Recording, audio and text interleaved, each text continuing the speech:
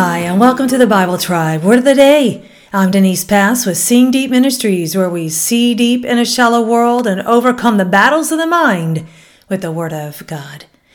When we faithfully share the gospel, people can become disturbed and begin to attack us or persecute us. Don't shrink back from what Jesus has called you to do. When we create a good disturbance by speaking of Jesus and his powerful living word, the Holy Spirit works in those around us. Reading today in the book of Acts, chapters 3 and 4, and the verse of the day is Acts 4, verse 2. They were greatly disturbed because the apostles were teaching the people, proclaiming in Jesus the resurrection of the dead. Word of the day is disturbed. It is the Greek word dee-ap-on-eh. It means to be troubled, displeased, offended, pained, to be worked up. Peter and John endured much persecution for the words they spoke, disturbed those in sin. Think of that. Just speaking the name of Jesus can enrage some people, but don't stop. Let's read in a larger context today, Acts 4, 1 through 20, to see how the disciples handled people not liking them and threatening them. The priests and the captain of the temple of guard and the Sadducees came up to Peter and John while they were speaking to the people. They were greatly disturbed because the apostles were teaching the people, proclaiming in Jesus the resurrection of the dead.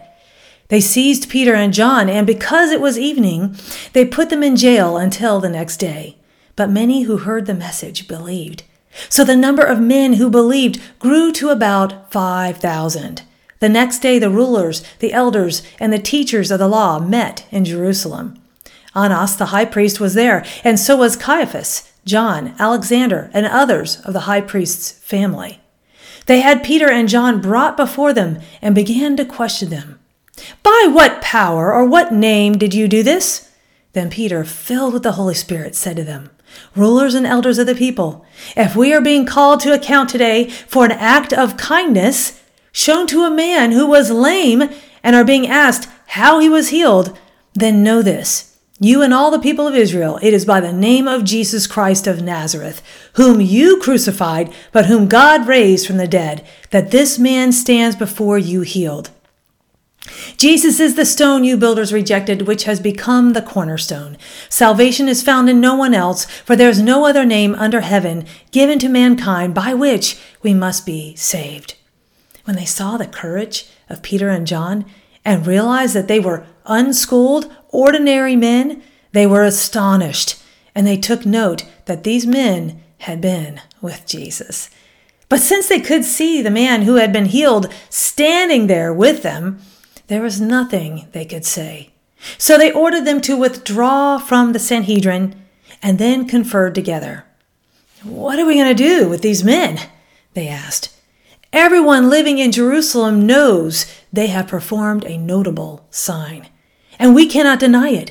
But to stop this thing from spreading any further among the people, we must warn them to speak no longer to anyone in this name." Then they called them in again and commanded them not to speak or teach at all in the name of Jesus. But Peter and John replied, "Which is right in God's eyes? To listen to you or to him? You be the judges. As for us, we cannot help speaking about what we have seen and heard." Persecution is hard, but it is evidence that you are doing what God has called you to do when you are graciously sharing truth with others. The fruit of the work you do in the Lord will become apparent, and God has your back. Keep creating a good disturbance wisely. Share when God has you share, and trust in him to protect and defend you. Jesus showed us how to walk through persecution resolutely and faithfully. People's persecution is not about us. It is a spiritual matter. They might turn on us, but keep loving people and don't take it personally. Your reward in heaven will be worth it all. Go with God and his precious word, friends. Join us tomorrow in the book of Hebrews.